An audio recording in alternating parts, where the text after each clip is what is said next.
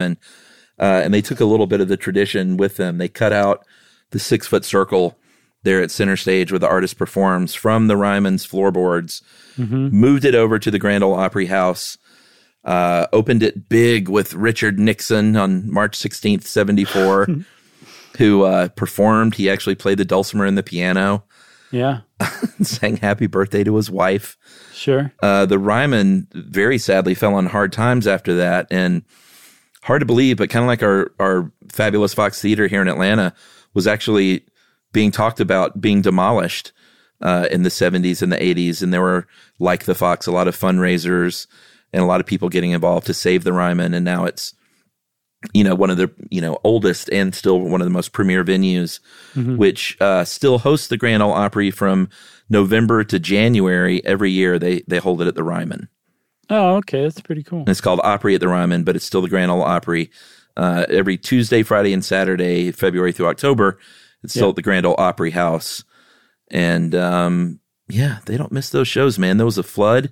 Cumberland River flooded in 2010. Yeah. And it really damaged. Like, they had to do a lot of repairs. They even had to pull out that center circle, and that was really damaged. And they restored that, got it going again, and kept that tradition alive.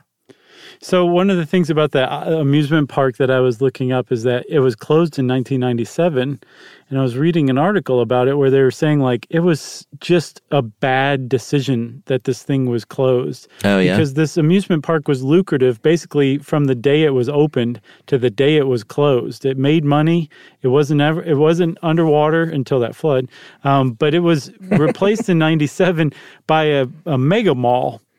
And even in 1997, people knew malls were starting to go away. So that was a really bad move to begin with. And then I found out the person who ran the company that owned the amusement park also, at the same time, decided that it would be best for their company to start cornering the market on online Christian music websites during the height of the .com bubble, just before it burst.